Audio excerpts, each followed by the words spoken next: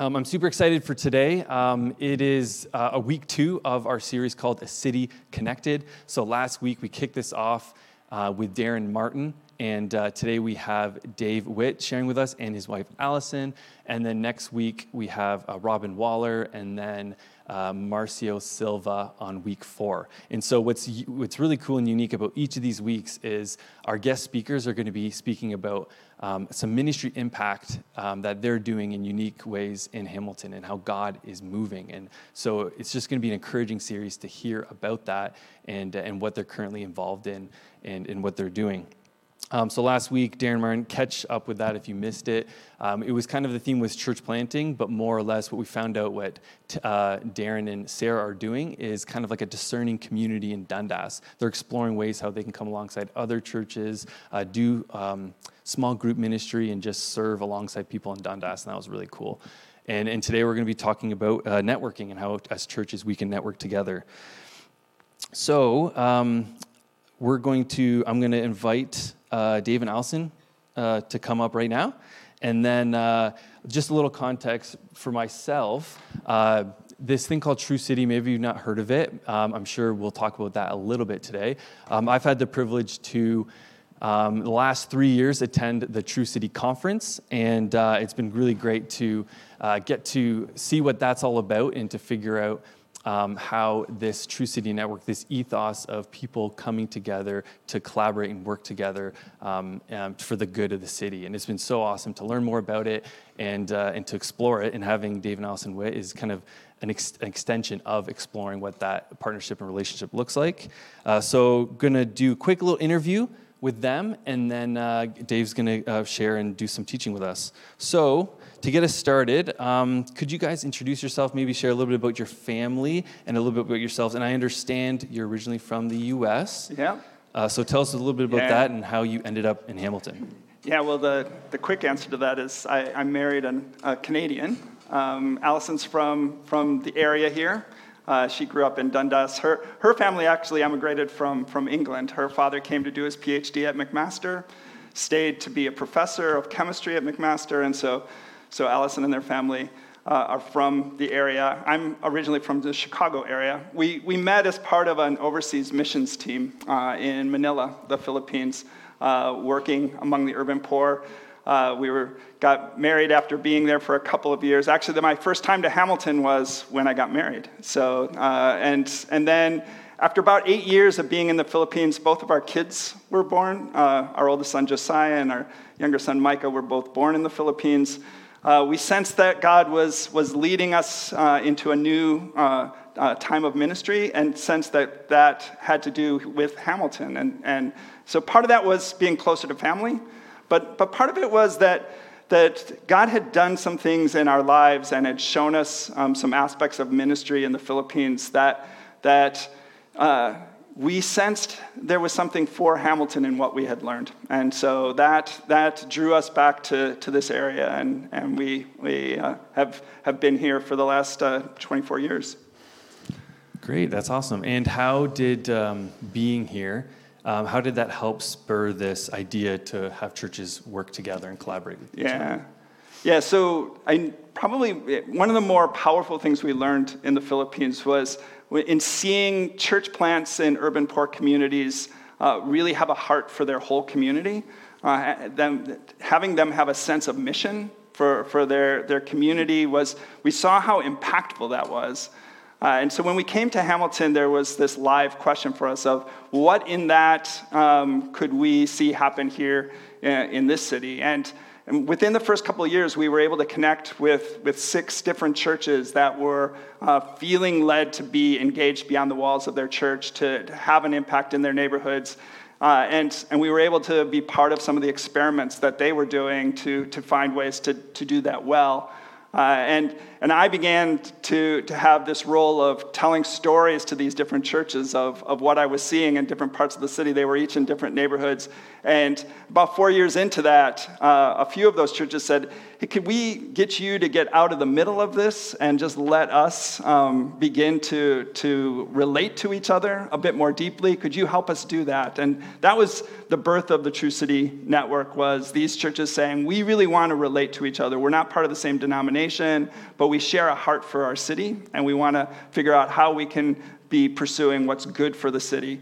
And that took a few different forms. We realized there were some shared frontiers that churches were engaging in. So getting to know their neighborhood schools and finding ways to be involved in schools, helping with neighborhood associations, coming alongside those who face mental health challenge was a big issue that we saw in the city. Encouraging and supporting the arts community has been an area of collaboration. Discipleship and evangelism have been places, and a shared sense of how to pray for the city. And one that's kind of gone throughout, which Allison's been particularly involved in, is this idea of welcoming refugees to Hamilton and finding ways to engage with those who come to Hamilton as refugees. That's great. And just to pick your brain, Allison, can you share a little bit more about that, kind of some of the fruitful ways churches are engaging with refugees? Yeah, I would love to. I find I've had great joy in just working amongst refugees and in seeing churches find ways to engage that really fit who they are, because there's so many different ways. Over, I guess the last 15 years, what I've seen, some examples are churches that have worked together to start a refugee shelter, a small home that for newly arrived refugees. It's the only one in Hamilton, specifically for refugees. Starting English classes and cultural cooking groups for women that have been really vibrant places of community and of helping newcomers gain skills that will help them settle well here. Befriending Syrians. There's so many churches or people in churches that have really just embraced some of the Syrians that came about 5 years ago. And now, 5 years later, they really have become family for one another. Sponsoring refugees. Churches that have raised money, done tons of paperwork, and been really helpful for those that are stuck overseas in refugee camps or in urban centers where there is no future for them, where they can't go back to their home country. There's no opportunity for them to have permanent status in the country where they currently are. And so being able to help them resettle in a country like Canada has been literally life-saving for them. And I think most recently, I've seen churches opening up their homes, people in the churches opening up their homes if they have a spare bedroom, an in-law suite in the basement. There's a new initiative called Open Homes Hamilton that I've been quite connected with, where people offer space within their home for 3 or 4 months when refugee claimants first arrive, and we come alongside and support them in that. And and I think what I've seen and what I hear is, it's quite obvious, I think, what the benefits are for newly arrived refugees in terms of finding a place of community and friendship, which is really the church's sweet spot, I think, and providing practical and emotional, spiritual support. What maybe is less obvious and perhaps surprising is what I hear how beneficial it is for the churches as well. And so hearing about the new sense of life, energy that is coming for churches in that, and the learning as they kind of make space for people from other cultures. We've seen people, refugees are coming from all over the world, from Latin America, from Zimbabwe, from Nigeria, from Iran, from Iraq. We're all over the world. And as we create space for them, just learning about, I hear people talk about learning about hospitality, like the biblical concept of welcoming the stranger that we haven't always been very good at. And I think I hear people talking about this stronger, more meaningful connection to the global church, that now when they hear news about what's happening in places like Syria or like Iran or like Colombia, they're connected to that and seeing how God is on the move in those places as well. And I think as well, I mean, I think within the True City context, just seeing the opportunities for collaboration within that, because churches really have been working together in it. And so there's been a lot of sharing, very practical things, churches sharing with one another, like, where is there an Arabic dentist in Hamilton? To, working together on sponsorship, sharing resources, sharing volunteers, sharing learning, and so there's a lot going on, and I think it's bringing life. That's incredible, and I think what's going to be neat too about week 4 in this series, so Marcio Silva from James North Church, he's going to be speaking into that context a little bit more, because I believe a Brazilian church started there, yes. Portuguese speaking church. Yeah. So that would be really cool to hear more about that. Absolutely. And just to see and learn about all the ways Hamilton is helping refugees. So we'll leave it at that, if that's okay. And sure. Dave, you'll continue to share. Yeah. Dave will be speaking through Nehemiah, and we're looking forward to that. So let me just pray for Dave before we get started. And I just want to invite all you guys to, after the service, if anything that was just shared sparked something in you, come speak to Dave and Allison. They'd love to share more about that. So let's just pray. Father God, we just ask that you open our hearts and minds at this time to receive an encouraging word from you, a word from you through Dave. And God, as we just open up to Nehemiah 3 specifically and some other verses, would we just be challenged, and would something just speak true to us today about how we can learn to love others better, and how we can also as a church understand the need to be connected and unified. So be with Dave at this time. We pray all these things in Jesus' name. Amen. Amen. Good morning. It's it's great to have the chance to connect with you as a congregation. I think one of the real joys and privileges of the work that I get to do is the opportunity to connect with different churches and to get a bit of a sense of how God has laid different things on the hearts of different congregations, how he gives us different pieces of the overall mission that he has in mind for our city, and to see where the overlap is between what churches are doing, and to be able to see connections happen is a real joy. So oftentimes when people talk to me about True City, and we get to looking at how it fits within the biblical picture, that passage that was read earlier in the midst of our worship from Ephesians 4 is one that we often go to, especially that verse 3 in there, where it talks about make every effort to keep the unity of the Spirit in the bond of peace. Oftentimes when we read that, we think about, the need to keep unity within our own congregations. And that's obviously a really important thing to do. But I think there's a further horizon to that maybe we don't spend as much time on, which is this idea of how different congregations connect with each other, how they can be spurring each other on and be encouraging to each other. And we found over these past 18 years of seeing churches connecting to each other that having a common sense of mission, finding places where we can collaborate together in pursuing what's good and best for the city is a powerful way of building unity. It's a way of operationalizing unity, if you will, because unity can be a bit of a theoretical concept for us sometimes when we think about the broader church in the city. So having tangible ways that we end up connecting with each other and having ways that we get involved with each other is an important thing. There's another verse in that Ephesians 4 passage a little bit further on, verse 16, which says, "From him the whole body, joined and held together by every supporting ligament, grows and builds itself up in love as each part does its work."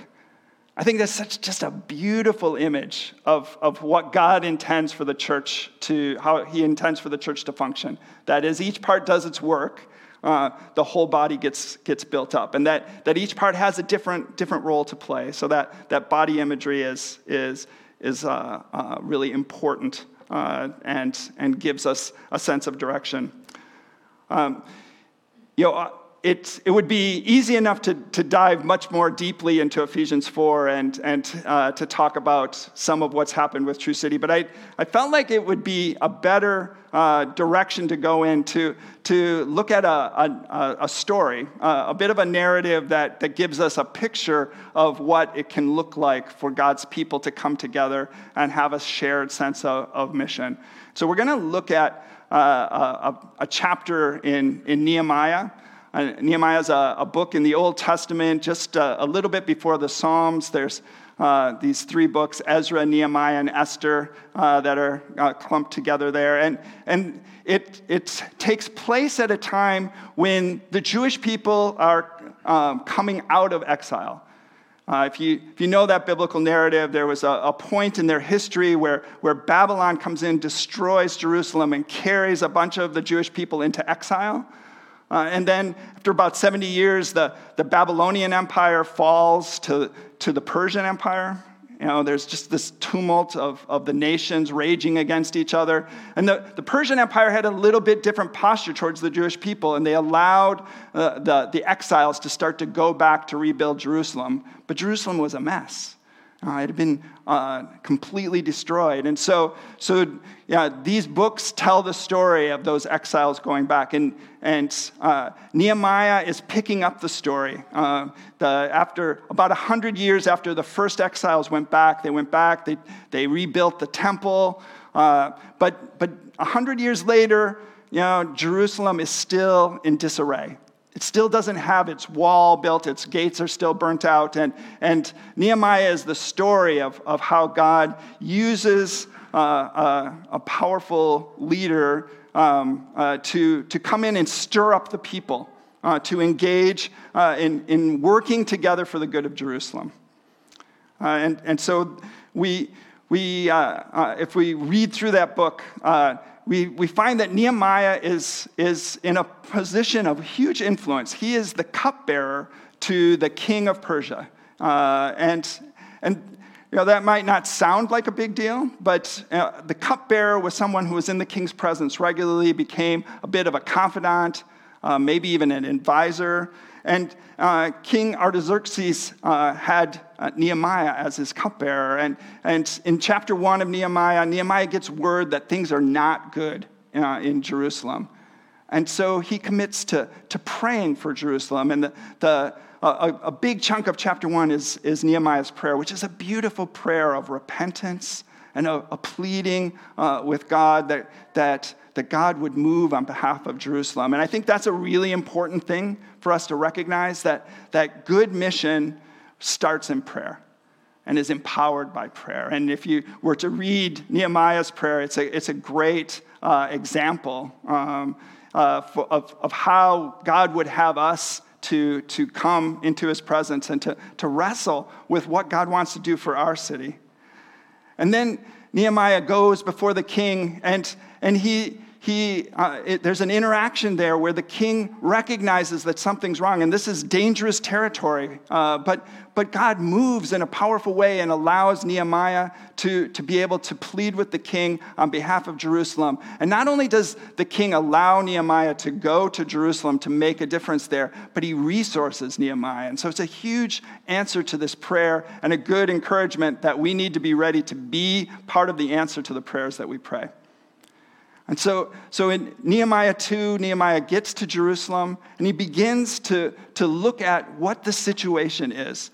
There's a lot of political realities that are challenging. And he does this midnight ride to assess what's going on in the city. And in Nehemiah chapter 2, verses 17 and 18, he gathers the people, and he lays out the situation and what he senses God is calling them to. It says, "Then I said to them, 'You see the trouble we are in, how Jerusalem lies in ruins with its gates burned. Come, let us build the wall of Jerusalem, that we may no longer suffer derision.' And I told them of the hand of my God that had been upon me for good, and also of the words that the king had spoken to me. And they said, 'Let us rise up and build.' So they strengthened their hands for the good work." And it's just a beautiful example of how God can use a godly leader to share a vision and see people come together around that. And oftentimes when people preach through the book of Nehemiah, that's really the focus, is just this pattern of godly leadership. But this morning what I want to do is dig into chapter 3 of Nehemiah, which, if you've ever read through the Old Testament, you come to chapters where they've got names that are really hard to pronounce, and places that you're not familiar with, and you're tempted often to just kind of skip over those chapters because how this is relevant to us can be hard to figure out. But I think there's some stuff in chapter 3 that helps us to understand what's happening in Jerusalem, 500 years before Jesus' time, might be potentially relevant to what's happening in Hamilton in 2022. So let's unpack, we'll do a little sampling of some of these verses and get a picture of how God is calling his people to mission, how he's calling them together to be on mission. So we'll start in verse 1. Then Eliashib, the high priest, rose up with his brothers, the priests, and they built the sheep gate. They consecrated it and set its doors. They consecrated it as far as the Tower of the 100, as far as the Tower of Hananel. And next to him, the men of Jericho built. And next to them, Zachor, the son of Imri, built. So we begin to get this picture. Real people in a real place with a sense of how they can work together for the good of their city. The high priests get involved. This isn't their normal work. They're not normally wall builders, but God has given them a sense of mission, and so they join in the task of building the wall and setting and repairing a gate. It's this series of names. The most common phrase in this whole chapter is "and next to them." And I think that gives us a picture of what God wants, how God wants to use his church in different places at different times. Next to them, Zachor. Next to them, Meremoth. We get to verse 5. And next to them, the Tekoites repaired, but their nobles would not stoop to serve their Lord. Not exactly how you want to be remembered in Scripture, eh? And it just shows that not everybody gets involved in the way that God is moving in a particular time and place. The nobles of the Tekoites consider themselves above this work of repairing the wall, and so they don't participate. If we go to verse 8, next to them Uzel, the son of Hariah, goldsmiths repaired. Next to him Hananiah, one of the perfumers, repaired. And they restored Jerusalem as far as the broad wall. Next to him, Raphaiah, the son of Hur, ruler of half the districts of Jerusalem, repaired. So goldsmiths and perfumers and rulers of half the districts they're all getting involved in this mission. So it's something that they've caught a vision for that's beyond what they normally do. And so day by day, they're working together, and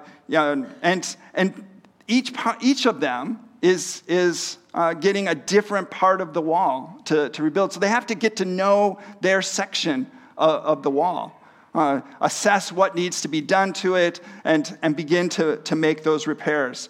Verse 10 says, next to them, Jedediah, the son of Haram, repaired opposite his house. And next to him, Hattush, the son of Hasabai, repaired. It's a beautiful picture of how people who knew those different sections of the wall could begin to be engaged in it. I think there's a slide here that has a little bit of a picture of a map of Jerusalem and the ways that one by one these guys were repairing the wall. So you see just lots of names, little different colors, and the ways that together they're doing this very spread out work around the whole of their city. And so if we were to go through the whole of chapter 3, we come to verse 32 where it says, and between the room and above the corner and the sheep gate, the goldsmiths and merchants made their repairs. So we've come all the way around the whole of the city, and now we have merchants and goldsmiths repairing on the other side of the sheep gate. It's people who've come together for the good of their city. And I would contend that God calls his people to mission in every time and in every place. And he calls us to be on mission together. Place and time matter. So the mission looks different at different times and different places. We're not being called in Hamilton to go out and build a wall around the city. That was for a different time and a different place, but was absolutely vital to what was needed in their city. I think asking the question, what is necessary for the full flourishing of this place where we are, helps us to realize what mission looks like. What's God's intention for Hamilton? That will begin to point us to the things that we should be involved in. And what part of that does God lay on our heart individually and collectively? How is our congregation being called to participate? And how do we connect with others that are doing that? What is consistent between these different times and places is that God's concerned with the breadth of participation. So it's not just supposed to be a few individuals, but it's to be the whole body of Christ. God's people together engaged. And the quality of the relationships between those who are involved matters deeply.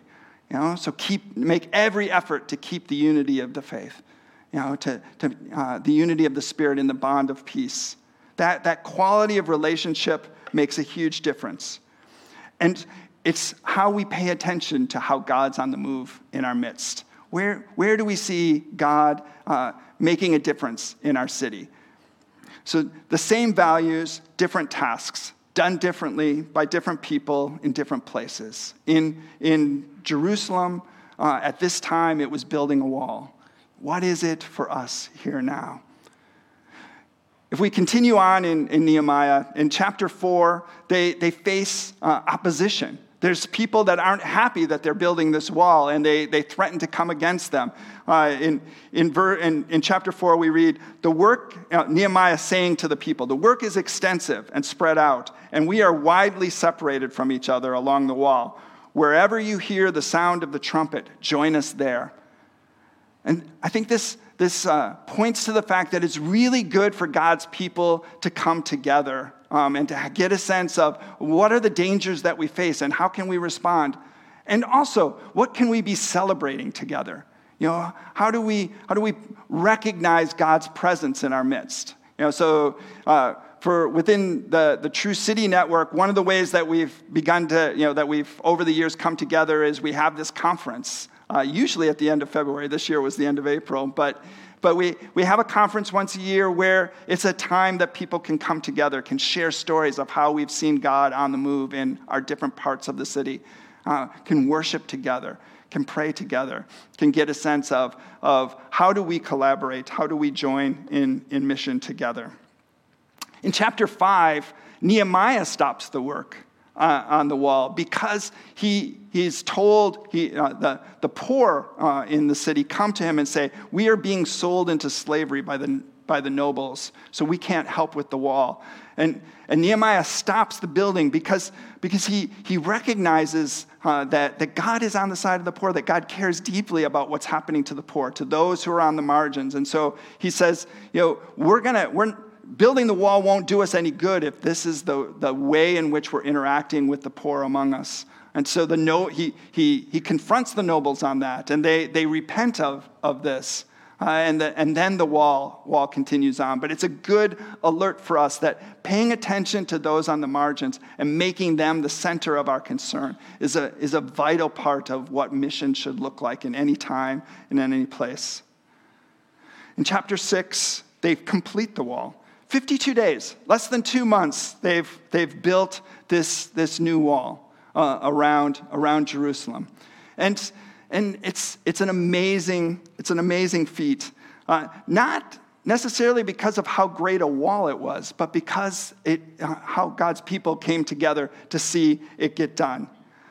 So their task was dispersed across the city. I'd say that our task in Hamilton is also dispersed. We have different places that we're called to be involved and different ways that we do that. And if their task was to build a wall, maybe we could frame our task in terms of neighborhood building.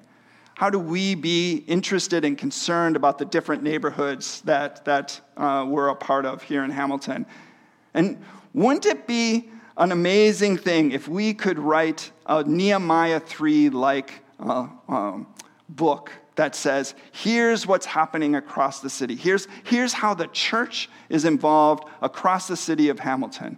And that's been some of the way that I'd say we've been learning to think as a network of churches. That's some of what God's laid on the heart of this network of churches. True City started with 3 churches coming together. It grew to 6 or 7 within, 6 within the first year. Another church joined after that. It's grown to be 13 churches that are in partnership with each other. Another up to 25 that have been involved in that network over this past 18 years. I think we've got a slide in there that's kind of a picture of Hamilton. You probably can't see this very well, but what's there is some of the neighborhood names.